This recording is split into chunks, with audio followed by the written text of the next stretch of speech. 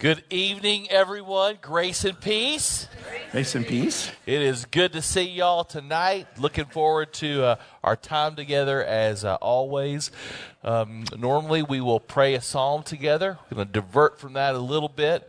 There's a passage in Micah chapter 4 that kind of sees on the other side of this new section of the book of Ezekiel that we are going to be launching in relative to the nations. All right? So, Judah is really, really small. It's a small bleep. Kurt showed this to us on the map before. It's just this little blip on the map. And so Israel has all of these neighbors, enemies around them. And God has something to say to them too. But it's always for the purpose of redemption. God never punishes for the sake of punishing or because he's mad.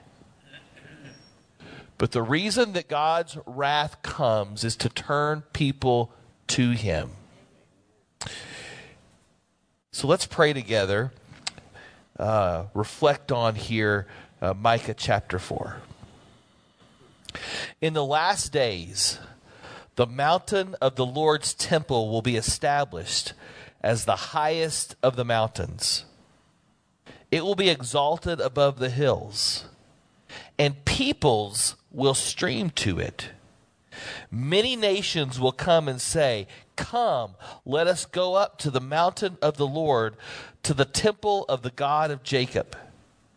He will teach us his ways, so that we may walk in his paths. The law will go out from Zion, the word of the Lord from Jerusalem. He will judge between many peoples and will settle disputes for strong nations far and wide. They will beat their swords into plowshares and their spears into pruning hooks. Nation will not take up sword against nation, nor will they train for war anymore. Everyone will sit under their own vine and under their own fig tree, and no one will make them afraid. For the Lord Almighty has spoken." In Jesus' name, amen. All right. Well, I need to begin with a request for forgiveness. It's chapter 25, and I just told you it's 27. So I'm sorry. But it's chapter 25. I'm totally making it hard for the people in the booth. I get up here and realize. So Steve introduced it. We are talking about Israel's neighbors. More than that, we're actually talking about family members, distant relatives. So let me try to run through this quickly. And I know you know it, but it's important in terms of our study tonight. There's a difference, right, between a Hebrew, an Israelite, and a Judean, right? Now, a Judean is all three of those things. So if you are, let's make this simple, if you are a descendant of the family of Abraham, you are a Hebrew, right? If you are a descendant of one of the grandsons of Abraham, Jacob, who changed his name to Israel, you are an Israelite. So an Israelite is both a Hebrew and an Israelite. Of the 12 sons of Jacob, so 12 sons, one of those is Judah, that produces the tribe of Judah. So really, Scripture is following the story of a family that starts with Abraham, weaves its way through, and as we go each generation, there's sort of another focus on people in that family. And we discern that the lineage that we're paying attention to most of all is the tribe of Judah. There's so many characters from David to Ruth that have shown up in this family in places we really didn't expect. And of course, we know where all this is leading, right? Who ultimately comes from the tribe of Judah? Jesus. That's right. So the salvation of the world is coming through this tribe. So God has been nurturing this family all along. Tonight, we're sort of getting what happens to the other family members, the other ones. Those that are Hebrews but they're not Israelites. This happens sometimes to them. Moses will marry Zipporah. Remember, she was living in the desert. Now, she is a Hebrew, but she's not an Israelite. So they can be cousins in a sense, but they're not the same. Does that make any kind of sense? Or are we okay? So you can still be under the covenant of Abraham, but not be an Israelite. So let's pick up chapter 25. Let me ask a question, Kurt, because it's going to come into play. So really, Hebrews would be really all the descendants of Abraham's dad. Right? Right. Isn't that right? So you kind of have to skip back one generation to gather up all the people that would be called a Hebrew. Any of Terah, that is Abraham's dad, his kids, and we're going to see some of his grandkids. It's actually his brothers too, which gets a little dicey. Yeah. So just for simplicity, I'm saying just pick Abraham because we'll go crazy trying to. Their families are like our families. We got cousins showing up, and do you do the DNA test? And have you done that? You get the little emails. We found 23 new relatives. Oh my gosh, it's my family. It's never ending. I'm sure I'm related to you. I don't want to know how I'm related to you, but I'm sure I am. So it's sort of that for the biblical history. There's lots. But Ezekiel is going to change directions for us entirely. We've had 24 hard chapters, haven't we? And God was on one subject, Judah. And what happened, and how much that hurt, and how much he was going to have to work to save it, how much he was going to have to destroy what they were doing before so that we could make room for something new. So that's over. We're in a new phase here. It's different. He's talking about everybody else now. And I was rereading some stuff that I had written as notes when we first started this. And remember, Ezekiel almost as a book didn't make it into the Bible. When the rabbis were collating what was to be the Old Testament, the one that came up for them was Ezekiel. And they really had a lot of heartburn about it. One rabbi said, Ezekiel doesn't say what he's supposed to. And so hold on to that tonight. What happens, I think Ezekiel was meant to be in Scripture. And the rabbis and the church have both recognized that. But what happens when you're running into something that's the Word of God and it doesn't say what it's supposed to say? You ignore it, right? You go on. I like whatever better.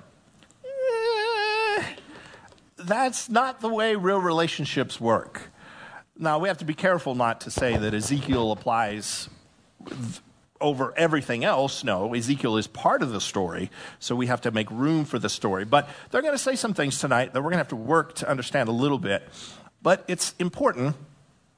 And I'll just start. Look at hold on a second. Yeah. Before you, especially when we get to the end of Ezekiel, let me ask this question. We'll probably ask it again then.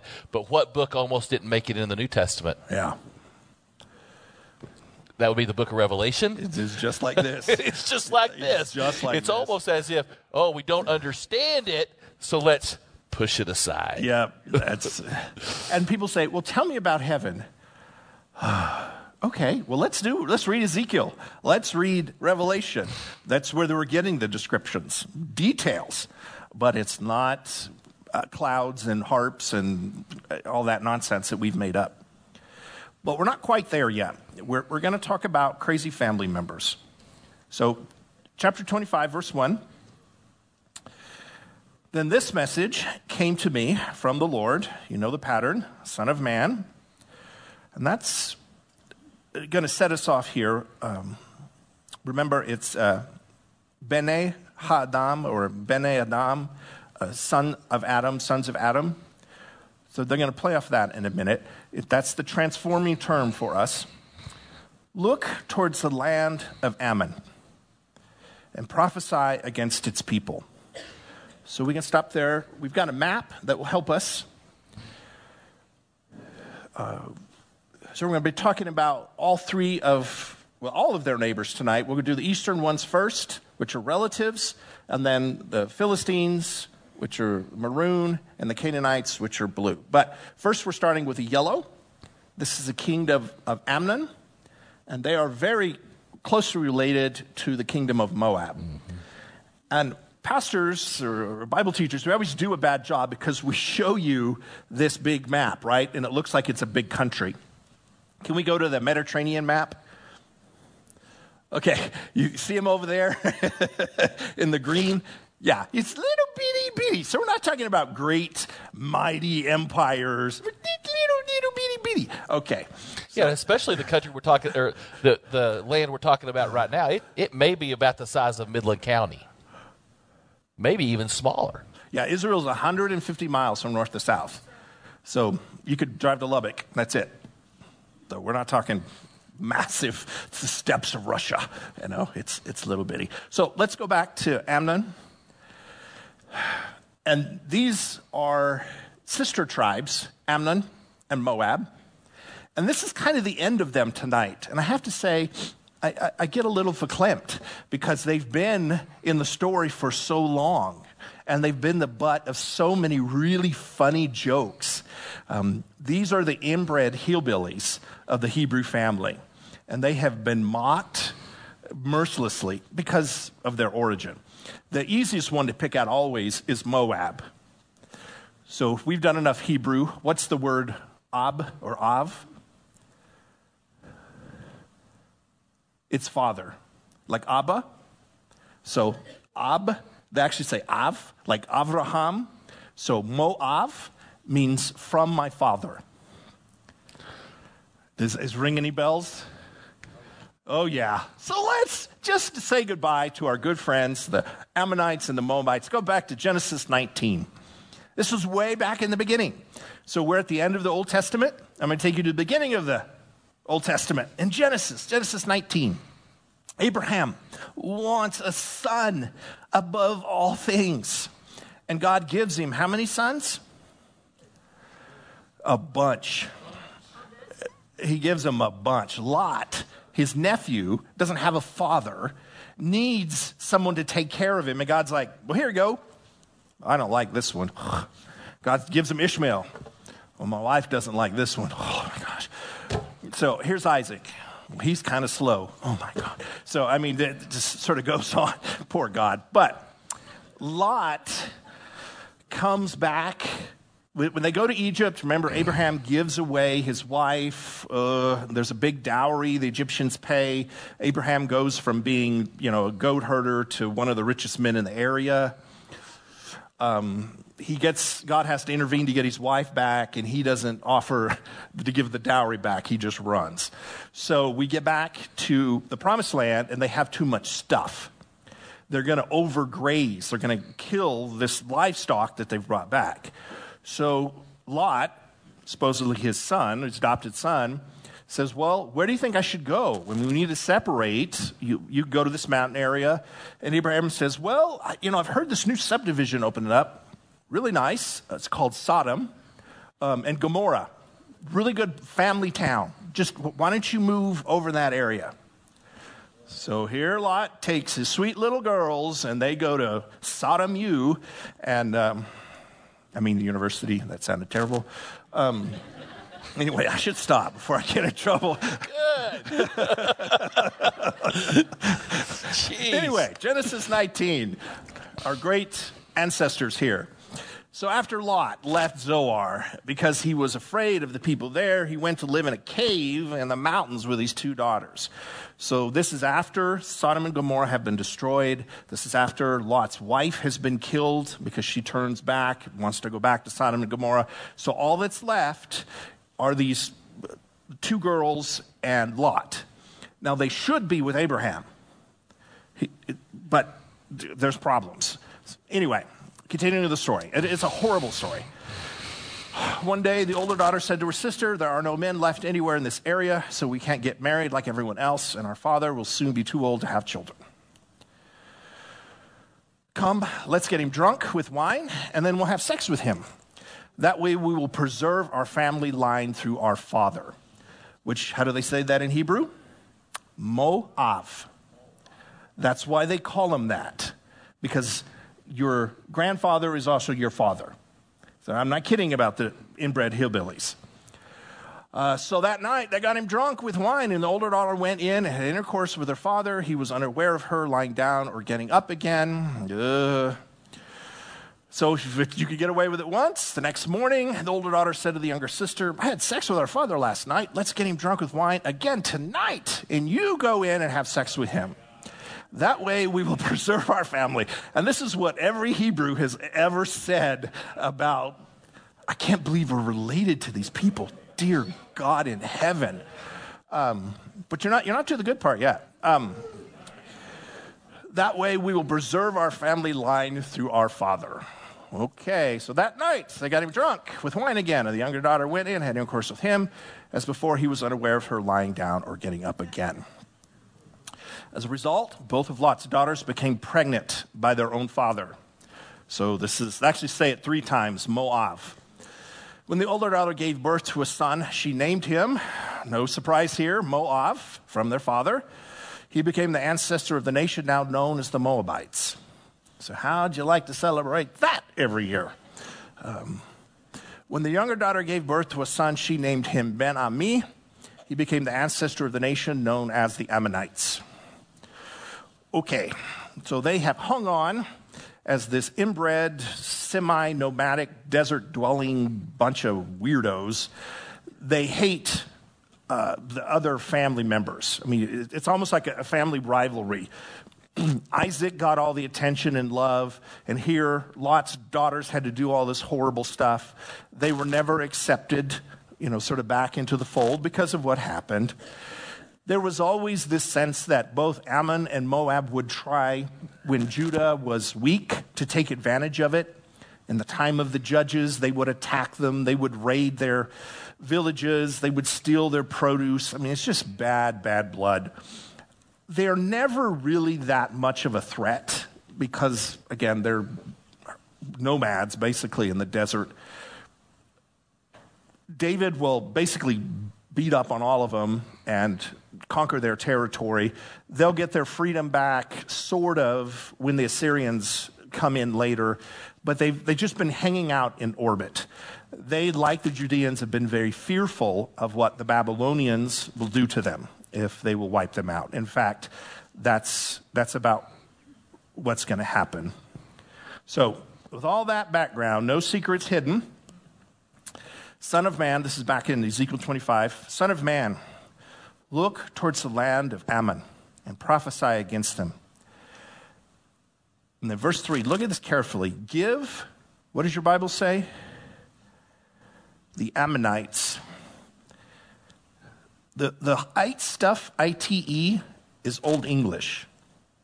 They're never Horites or Amorites or Ammonites. It's just Old English. I don't know why we hold on to those. They say Bene Amna, the sons of Amna, which is our translation, Amnon. This is a play off words that, like I said, son of man, the way they say that is sons of Adam. Israel is called the Bene Israel, the sons of Israel. So there is a tenderness here, as despite all that we've heard of how disgusting their origins are, there has always been this sense of mercy that God has still shown them because they are still what? They are still Hebrews. They're not Israelites, they're not Judeans, but they were still part of Abraham's family, even if he didn't claim them. So they have endured for, we've got to stop and think about that. We're about 587, and so Abraham was about 1400 BC, so they've endured a long, long time. That's mercy, that's love. They're not God's chosen, but he is tender towards them. But something has happened. Give the Ammonites or the Ben Ammah this message from the sovereign Lord. Hear the word of the sovereign Lord. Because you scoffed when my temple was desecrated, you mocked Israel in her desolation and laughed at Judah as she went away into exile. I will allow nomads from the eastern deserts to overrun your country. So a couple things to pick apart there. we now have the sons of the east, which if you're a history buff, we know these people as the Arabs. This is the first little inkling that there are other nomads that are coming out of the deserts that are fiercer than the Semites that we've had before. They won't really hit their stride for another 500 years or so, but they're just beginning to flex their muscle. And the first that's going to feel that wrath are going to be the Ammonites. So they have endured long. They've had their ups and downs. They would join the Judeans in alliances to try to resist the Babylonians. But when the Babylonians came for the third time and took out Jerusalem, the Ammonites started rejoicing because they thought the Babylonians were going to take their relatives out and leave them alone. So in German, we call it Schadenfreude. I think it's an English word too. Do you know it? It's when you take joy in the harm of your enemy. Mm-hmm. You know, when someone you don't like gets hit by a bus and you laugh. It means you're German, but it's called Schadenfreude. It's this joy and is God a fan? So look carefully, what did they do that's now going to end them?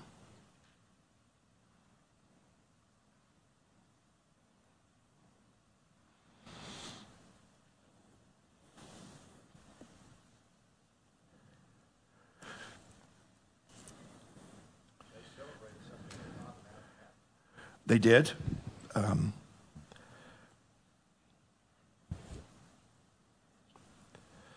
Because you scoffed, and does any of your translations have aha or something like that? Yeah. Yeah, gotcha. It's like, yes, yes, yes. I want you to die. Does God care about Israel, Judah? A great deal. We just spent 24 chapters where he has poured out his heart and his love. Now, poor Amnon's just going to get 6 verses. You're in trouble. I'm destroying you. Goodbye. And he spent 24 chapters letting Judah have it. So who does he, I hate to say this, but in Ezekiel, who does he care more about? Judah. There is, in Jewish literature, this real sense that God gives it to them worse because he expects more. He, in a sense, loves them more. What they're tasked to do is a much bigger job than other nations. He didn't expect much from Amnon. They got off to a rough start. When your family tree is a leaning bush, you're in trouble, right? So he didn't expect much. But what he was not going to put up with is that they were going to delight in the destruction of his temple, and they were going to scoff and belittle, in a sense, his people. A couple of things. In the New Testament, who is Jesus usually very focused on talking to? Right. Who are Judah? Yeah. The first 24 chapters. He puts them over the coals because they are the chosen and he expects more from them. Whereas a Roman or a Samaritan, he expects nothing because they were not part of the covenant. A lot of times we misunderstand. We think, oh, Jesus hated this group. If it's like Ezekiel, he actually cares greatly. And so he's really focused on them. Amnon, not so much. But I think they're going off of what Kurt's talking about there in the New Testament. What does Jesus say about Israel's enemies? Come on. To love them. And so, like, what's the alternative besides saying, aha, you got what was coming to you because you treated us so badly for 1,200 years? What's the alternative? To love them. Right? To sacrificially will the good of another. Right? That's the alternative. This is really interesting. All this tension through these first 24 chapters has been building up and building up and building up. And the last thing that we hear at the end of chapter 24 is there's going to be this guy that shows up to tell us what? That Jerusalem's done. And then all this tension is built. And then you go to chapter 25 and it's like, what? Now you're going to start talking about our enemies? I wonder what that did for them. Did it cause them to start saying, yeah, going to get them back too for all the ways they treated us badly? Or did something start opening up their heart as they heard about the judgment of their enemies as well? It's something to ponder as we go through these chapters. And for sure, it's probably best to think of this really series of wars from the Assyrians to the Babylonians as World War Zero. It was unlike any war the ancients had seen. And in fact, you're going to see it dying off, some tonight, a lot next week, of people that had existed way back into the Bronze Age. One of them that are going to disappear now are the Ammonites. They're going to pass from the pages of history. So again, this warning from God, I hear an echo of the promise to Abraham that I will bless those that bless you and I will curse those that curse you. Yep. They've passed into that other category now. And so this tendency, because you scoffed when my temple was desecrated, you mocked Israel, and you laughed at Judah. I will tell you, as a German and as a guy who studied Egypt a long time, don't screw with the Jews. The Ammonites would tell you the same thing. Don't screw with the Jews. There is something special about Israel, about the mountain, Zion, that we just read from the Psalms. All salvation comes from them. Jesus comes from them. You cannot separate out. So if push comes to shove, do we side with Israel? Do we not side with Israel? I think we're going to see a repeated message here tonight. You better side with Israel. God is protective, has always been of them. But verse 6, and the sovereign Lord said, because you clapped and stomped and cheered with glee at the destruction of my people, I will lift up my fist against you. I will give you as plunder to many nations. So here, you Hebrews are being turned over to Gentiles. I will cut you off from being a nation and destroy you completely. This way that you will know that I am the Lord. And thus ends that very, very sad story that so many centuries ago began in Genesis. All the while, their neighbors were the source of salvation for them. There are, well, I don't know if there's Ammonites. There's some Ammonites that married David. There's definitely Moabites. Who was a big famous Moabite? Ruth. I mean, if at any point you change your allegiance, you change your life, you give yourself to Yahweh, you become part of the family. I mean, Ruth had this kind of ancestry. So let's go down and look at Moab. It's very, very similar. Verse 8, the sovereign Lord said, because the people of Moab have said that Judah is just like all other nations, I will open up their eastern flank and wipe out their glorious frontier cities. Beit Yemesh, Oth, Balmeon, and Kiriathaim, and I will hand the Moabites over to nomads from the eastern deserts. So again, it's these Kadim, these Easterners, just as I handed you over Ammon. Yes, the Ammonites will no longer be counted among the nations. And in the same way, I will bring judgment down on the Moabites, that they will know that I am the Lord. So there's even less said about the Moabites. This is hard, and this is part of the reason I think we stumble when we hit some of this. It doesn't sound like they were given enough of a fair shot. But I don't think that's the case. This has been going on for centuries. They literally watched the Bible unfold next to them. And their family hatred, their envy, caused them to say what God is doing is good. They termed it evil. Does that remind you of a teaching of Jesus at all? Jesus actually doesn't get upset about a lot of things, but one of the things he does get upset about is blaspheming the Holy Spirit, right? And what he said was happening, specifically with the Pharisees, is that you say that God is of the devil. That you say when God performs a miracle and he heals, you assign it to something dark. So what that ends up doing is pushing people away from that which will give them life. Mm-hmm. Ultimately, Jesus is talking about himself because they're casting dispersions on him and saying he's the prince of demons and all this, and so people won't turn to him. And Jesus is not really going to let you do that. You can't, God gives the cure for something, and you want to rip the label off and put poison on it and then pass it out to people. He does not stand for that. And in the same way, the message of God, the word of God that came from the Judeans, came from Israel, came from the temple, can't be mislabeled as something else. We looked at how really small they were on the map. But has the Bible of the Jews affected our world?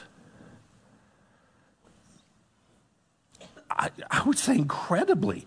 Maybe just more about than anything else.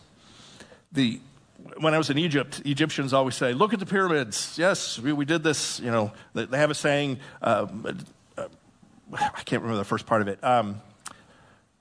Time destroys all things or something like that. Nothing can withstand time, but time fears the pyramids. So they're so proud of their pyramids. And in Israel, they say, we never built a pyramid, but we built this. And in a sense, this has done far more to change our world than the pyramids ever could possibly. The largest religion on our planet, by far, is what came from this book.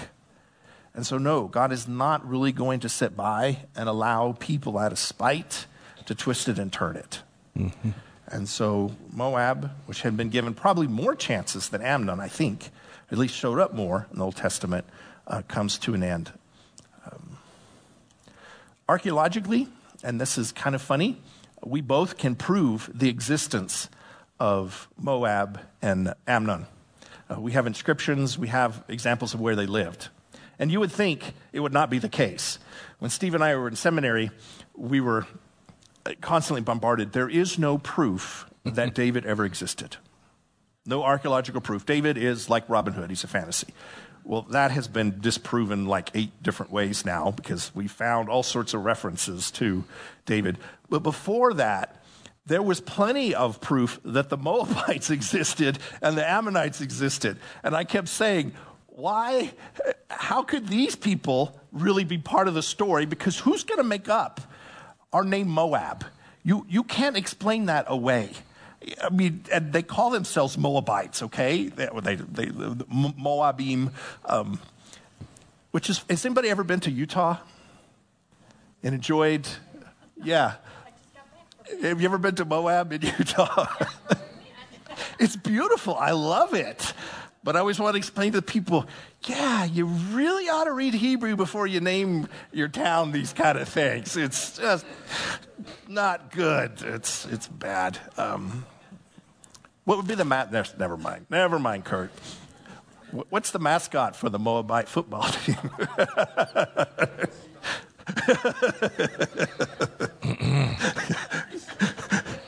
Anyway, I want to invite you to underline a phrase at the end of verse 8. Look, Judah has become, underline this, like all the other nations. Words are words, but when you change tone, that makes all the difference, right? Are the Moabites telling the truth? that Judah became like all the other nations? Is he telling the truth? Yeah, God said that several ways. They ain't right. Yep. They are telling the truth. And just right there underneath it, 1 Samuel 8:20, that's the first time that line is mentioned in Scripture. And if you'll go back to 1 Samuel, what is happening there is the Israelites are asking for a king. It was never God's intention for them to have a king, because who wanted to be their king? God, right?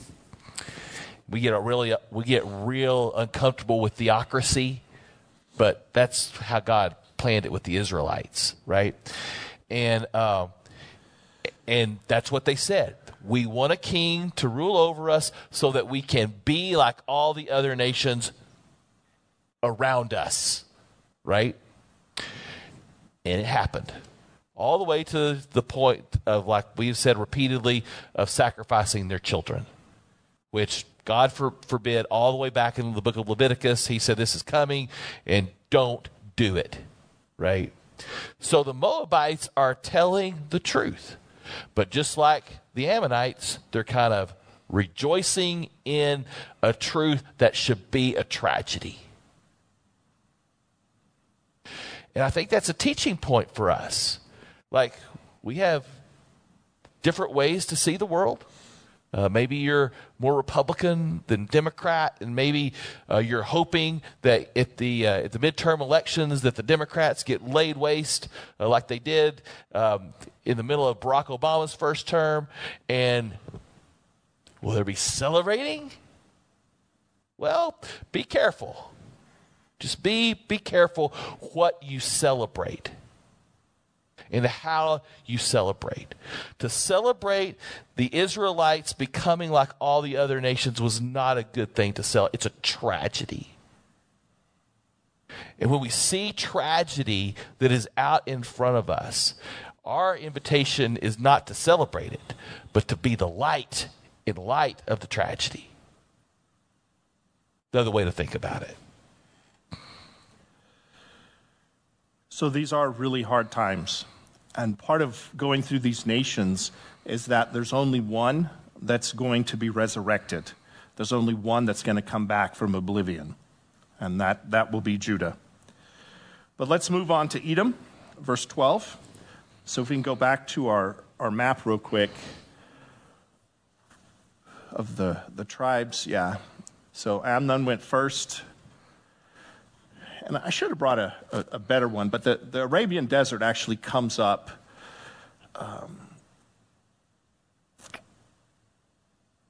and they're eating off the eastern side of it. And I'm just thinking here, what's the capital of Jordan? Amman, which is still the biblical name. But so Amnon is gone, Moab is gone, and now the kingdom of Edom in the south. Now, the Edomites are Israelites. They're Hebrews like Ammon and Moab were, but this is the twin brother of Jacob. So remember, when Jacob was born, there were two that came out, sort of different order. And the first child was born. He was red. Yeah, he was an outdoor. How does the Bible describe him? He was like a little werewolf baby. And we were like, yeah. So, he had hair on the back of his hands, just everywhere, like the nastiest Middle Easterner you've ever seen. It's like right there is Edom. And it was this red hair. And so what did they name him? Hairy, which is what Esau means. So I really, if I could change anything in the Bible, I would change Esau to hairy. And he's just like this, outdoor survivalist, big manly man. And his twin brother is smaller and weaker. And what color is he described as? Yellow. Because he stays inside and cooks with his mother. He's a very good cook. It's really disturbing. And Israel's like, really, we have to be descended from the mama's boy? Why can't we be descended from the big hairy guy that hunts? So he had red hair. The word for red is Edom. So these are Israelites. They are a little more connected to Israel but there is still a lot of rivalry. So the red-headed stepchildren, if you will, have been Edom. And they have also been rivals, larger, little more civilized. There's actually Egyptian letters where the Egyptians are moving up through the area. They still have mines in the area. And the Egyptians say, wow, these Edomites are tough. And the Egyptians will actually recruit them as mercenaries. So again, they're confirmed for us historically. And this strength, this werewolfness, I don't know what it is, this hairiness is sort of confirmed with them as well. But this is what happens with Edom. And the sovereign Lord says, the people of Edom have sinned greatly by avenging themselves against the people of Judah. Therefore, says the sovereign Lord, I will raise my fist of judgment against Edom. I will wipe out their people, cattle, flocks, with a sword. I will make a wasteland of everything from Timnah to Dedan. By the hand of my people of Israel, I will accomplish this. They will carry out my furious vengeance. Edom will know it is from me. I, the sovereign Lord, have spoken. So what Edom did is when the Babylonians took out Jerusalem, the government was crippled, the army was gone. If we can go back to the map for a minute. All of southern Judah was exposed to the Edomites. And so this whole business about I will wipe out your cattle, flocks with a sword is exactly what they had done against Judah. The Judeans are being hauled off in exile or they're being slaughtered.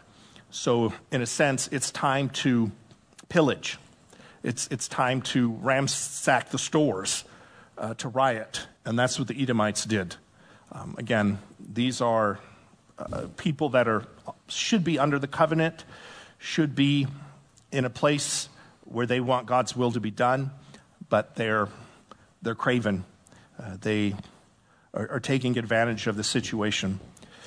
Not all of the Edomites are destroyed.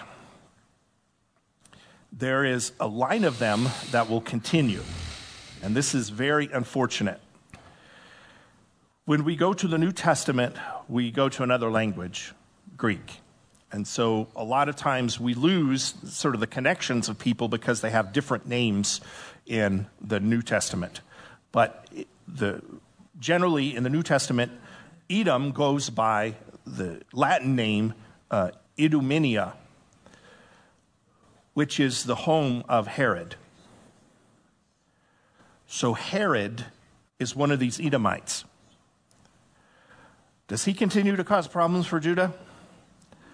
So imagine a nation of Herods. This is why the people in Judah were so upset when Herod was appointed by the Romans to be their king. He's not a Judean. He may be an Israelite, but he's not of the tribe of Judah. He is of the red people in the desert. He's not one of us. And we find out that Herod hadn't even been circumcised. There was some of that had to go on when he became king. So, not quite finished with the Edomites, but again, God had preserved them for a long time. I think given them plenty of opportunities to join, in a sense, the march of Judah. And they showed their true colors in the end. When Judah was taken away, they robbed and pillaged whatever they could. So God may have been mad at Judah for 24 chapters, but by God, don't mess with them. They're my people. I will mess with them. You leave them alone. So, any comments about Judah or Edom? Yeah, at least read through it. It's got a good nugget in it. Oh, what nugget? Oh, Teman. About what? Teman. Oh, yeah. Oh. Teman. So, okay, hold on. Let's see if I can get it. Who comes from Teman? Anybody? You get a big prize if you get this right. Originally, it's Timnah, further back in the Old Testament. Yeah, Timnah. Who comes from Timnah? Teman. Nobody. What would be like the Sunday school answer for the Old Testament? Who comes from the east? What comes from the east? Always. If storms come from the east, they are bad. So that's what they always say. From the east is bad. But from the south, who comes from the south? God. God comes from Timnah. That's a saying in the Bible. Yeah, you can say it's God's hometown. Yeah. Timnah. It is, and it's Habakkuk 3:3. There's very extensive copper mines that were mined forever. Everybody's fighting over them, and it's why Edom wants them.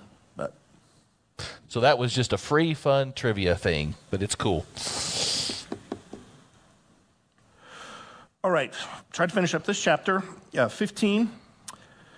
Now the sovereign Lord says, the people of Philistia have acted against Judah out of revenge and long-standing contempt. Now we can breathe a sigh of relief. The Philistines are in no way related at all to Judah.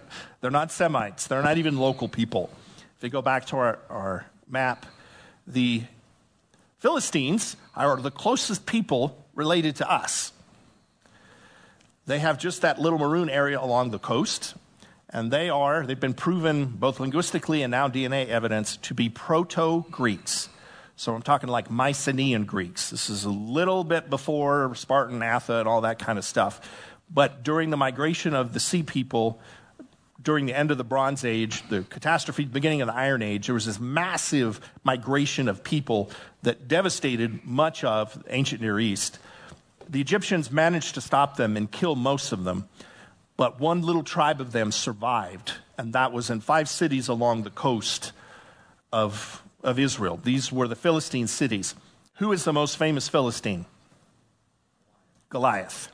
So these are Goliath's people. One of the reasons the Israelites said, my God, those people are huge, is because they're Europeans, right? And the ancient Near East is almost always filled with little brown people. I mean, like a 5-foot guy is tall in Egypt. So they're little people. They do amazing things, but they're little. So the Philistines have been also around for a long time. They're not much of a power left. They have a few heavily fortified cities. But just like the rest of Israel's neighbors, people of Philistine have acted against Judah out of revenge and long-standing contempt. Therefore, says the sovereign Lord, I will raise my fist of judgment against the land of the Philistines. I will wipe out the Kerethites, which is part of the Sea People nation that had become intertwined with the Philistines, and utterly destroy the people who live by the sea. I will execute terrible vengeance against them to rebuke them for what they have done. And when I have inflicted my revenge upon them, they will know that I am the Lord. So this is the end of the Philistines, the end of Goliath's people. They don't exist at all in the Middle East today. In fact, of all these groups, only the Jews, Israelis, and the Easterners that we've looked at a little bit, the Arabs, are existing people today. But the Philistines did exactly what the Edomites did when Judah was destroyed. They went in and took what they could get: slaves, people, land, what was left over, pick up the scraps. They really worked like scavengers. In their case, it is the Babylonians that wiped them out. The Babylonians want control of the trade routes along the coast, and that is what the Philistines sit across. So bye-bye to them. So this is another free thing. So anybody fans of The Chosen in the room? The Chosen show. If you don't know about The Chosen, download on your phone the Chosen app and just start watching these episodes. So good. I mean, I will say it will change your life. Don't you think so, Mackie? Yeah, change your life. So good. But the distribution company is called Angel Studios. They are trying to see if they can raise some money to put out an animated show about King David, kind of like in the genre of the Prince of Egypt. And I'm like, how are they going to portray David when he aligns himself with the Philistines? How's that going to work out for kids TV, Kurt? Mommy, I want a Bathsheba action figure. One that, no, you don't. It's like, I'm like, oh, Can I have a man. Bathsheba doll? But just think about that. These were Israel's enemies all the way back in the book of Judges. The first person that made any progress with dealing with the Philistines was Samson. Remember pushing down the columns and all that stuff? Yeah. And then David finally subdues them, gets them out of Israel's hair, and here they are again, and it's the Babylonians that finally completely destroy them. But it's they have a very sordid history for sure with Israel. So in all of chapter 25, we've really dealt with very minor characters in Israel's time. I mean, at one point the Philistines were something great, but that day would long past. There is another group of people that is more populous in the land than Israel and has been their greatest enemy, spiritually, physically, economically, and it's the Canaanites. So if we can go back to the Mediterranean map for a second, the other one. So if you can see all of the red, the Canaanites originally inhabited the land that Israel took, the promised land. They took it from them. This was that very disturbed group of people that God said, wipe them out. You do not need to allow any of them to live. And this was, we've talked about it extensively, because of the ritual prostitution and the sacrifice of babies. So Israel has been fighting this war against them. Israel has made great strides in the interior, in the mountainous areas. But if you look on the coast, there's huge Phoenician, well, I'm going to switch terms here. So when Canaanites live along the coast, the Romans called them the purple people because the Romans would buy purple cloth from them. And this is where we get our word Phoenician. So again, we're jumping from Old Testament is Canaanite, New Testament is Phoenician. It gets a little confusing. But these were extremely wealthy merchant powers. And the reason I have this map is their influence is throughout the Mediterranean. The Phoenicians and their colonies, they set up a colony in Carthage, just about defeat Rome. Hannibal, that crossed the Alps in elephants, if you remember that story, to attack Rome. He had elephants in Africa, and he marched them all the way through Spain, went through the Alps, and brought them down to Rome. The Romans hate elephants. It's another story we'll get into, but the people that did that were these Phoenicians. God has got a lot to say about them. We're going to get into a couple chapters, and I need to sort of warn you, there's more going on here than meets the eye. Who is the Lord of the Canaanites? Baal. And who is Baal? He is Satan. So let me read you out of chapter 28, just a little bit, and see if you can understand what we're talking about. God's talking about the defeat of Tyre, of the defeat of the Phoenicians. And suddenly, this is chapter 28, verse 11. We'll go through this next time. But, Son of man, weep for the king of Tyre. Give him this message from the sovereign Lord. You were the perfection of wisdom and beauty. You were in Eden, the garden of God. Your clothing was adorned with every precious stone, red carnelian, chrysolite, white moonstone, beryl, onyx, jasper, sapphire, turquoise, and emerald, all beautifully crafted for you and set in the finest gold. They were given to you on the day that you were created. I ordained you as a mighty angelic cherubim. You had access to the holy mountain of God, and you walked among the stones of fire. Who are they talking about? The devil. The king of Tyre In the sense, the spirit that inhabits the Phoenician religion and why they burn babies is Satan. So when God comes to deal with them, it's a lot bigger than just Moab or Ammon or something like that. So look carefully at that. People ask us, how do we know all this stuff about Lucifer, the devil? It primarily comes from here and in Revelation. So there's a lot more going on. We'll pick up next week. Well, even Jesus picks up on some of this language. Oh, for sure. From here, Isaiah has some of this language as well. So it's all connected. It's interesting that list of precious stones, you've heard that list before, haven't you? That's the list of stones that are on the breastplate of the high priest. And so in some ways, this creature, this cherub, was priest-like, right? It's very interesting. Was to be priest-like, but alas. Yeah, always remember, Jesus calls Satan Beelzebub, which is the Greek rendering of Baal-Zebul in the Old Testament, Lord of the Air, which is the title of the king of Tyre.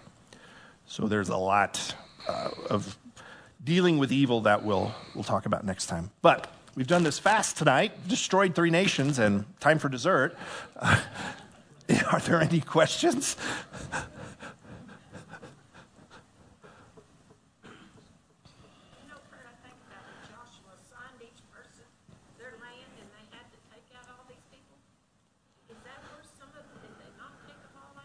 That's exactly right.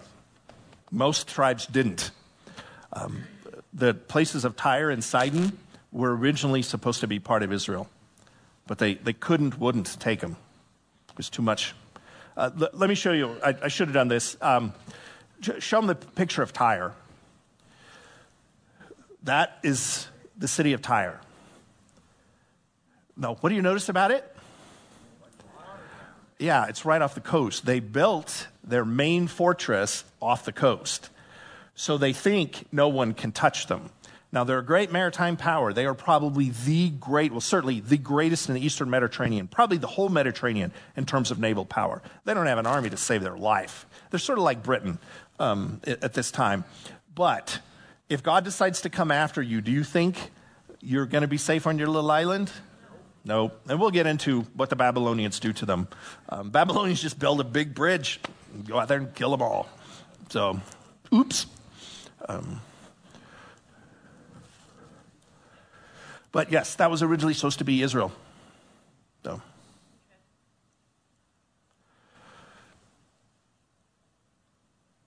All right, let's pray.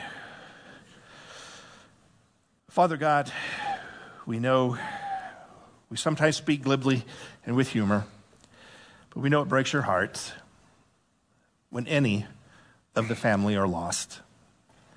But our choices, you teach us, do matter. And your plan to save all people through Jesus, through the tribe of Judah, is one that you hold to desperately. For you have sacrificed so very much to provide an option, not just for Jerusalem or Judah to be saved, but for all of us. You gave that opportunity to the Ammonites, the Moabites, the Philistines, as you offer it to us tonight. We pray that we can end where we began, as we shared a psalm where ancient Judeans knew that hope came from the mountains of Jerusalem, that salvation would flow down and cover all people. We recognize that we are the outsiders that have come, but a table has been set for us. We have been welcomed because we have chosen to follow the one true God and the true path of salvation. Help us, O Lord, to hold that with as much tender, loving reverence as you do. May we ever be a support for your people as we strive to be your people. Help us, O Lord. In your Son's name we pray. Amen. Good night, everyone.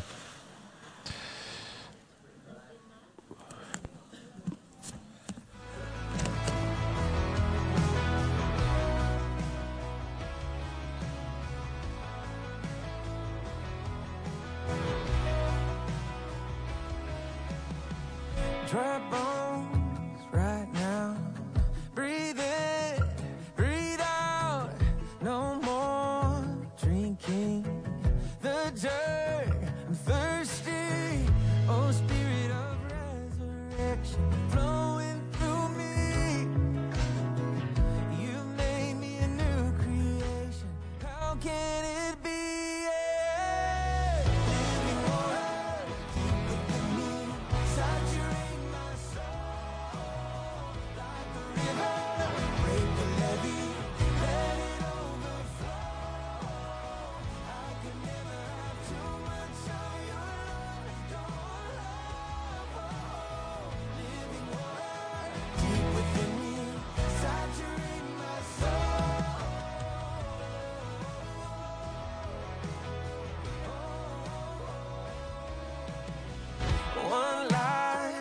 soon pass.